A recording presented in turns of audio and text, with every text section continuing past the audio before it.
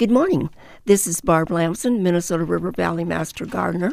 And with me this morning, I'm happy to say, is Barb Maher. Hey, Barb, welcome aboard. It's so good to be talking to you on the air.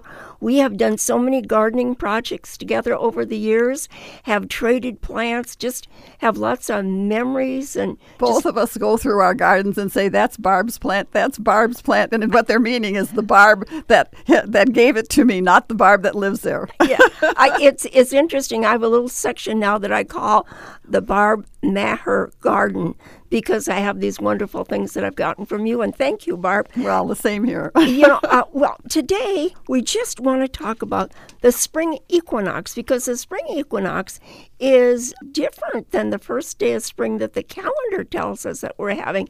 The Spring Equinox this year is on the 20th, and this is a day when we just all get excited because the days are getting longer. We can see that. We have more light. It's warmer out. The birds are singing. We have more birds coming to our yard. And we just want to encourage people to get out and view nature, walk around, and look for that first grass showing through the snow. Yes. And the crocus. At our house, the crocus are the first to come up. And I was reading that when you see the crocus coming up, the soil is getting warm enough, and you can plant things like lettuce, spinach, things like that. And just a little later on, you can plant peas. But of course, the weather's kind of fickle. We could have lots of snow then. It could be very cold.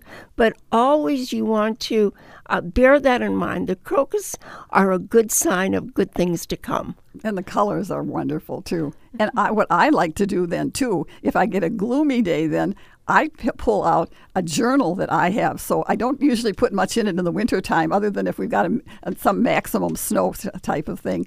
But otherwise, I start it probably when the first things bloom for me, which is about April 1st. And so I pull that out to see what spring was like last year and 2 years and 3 years. I've been doing this for a long time. So it really is fun to go through those old journals. Idea. And if you haven't gotten one, maybe that's a good time to start one. Absolutely. For the beginning of the growing season in Minnesota.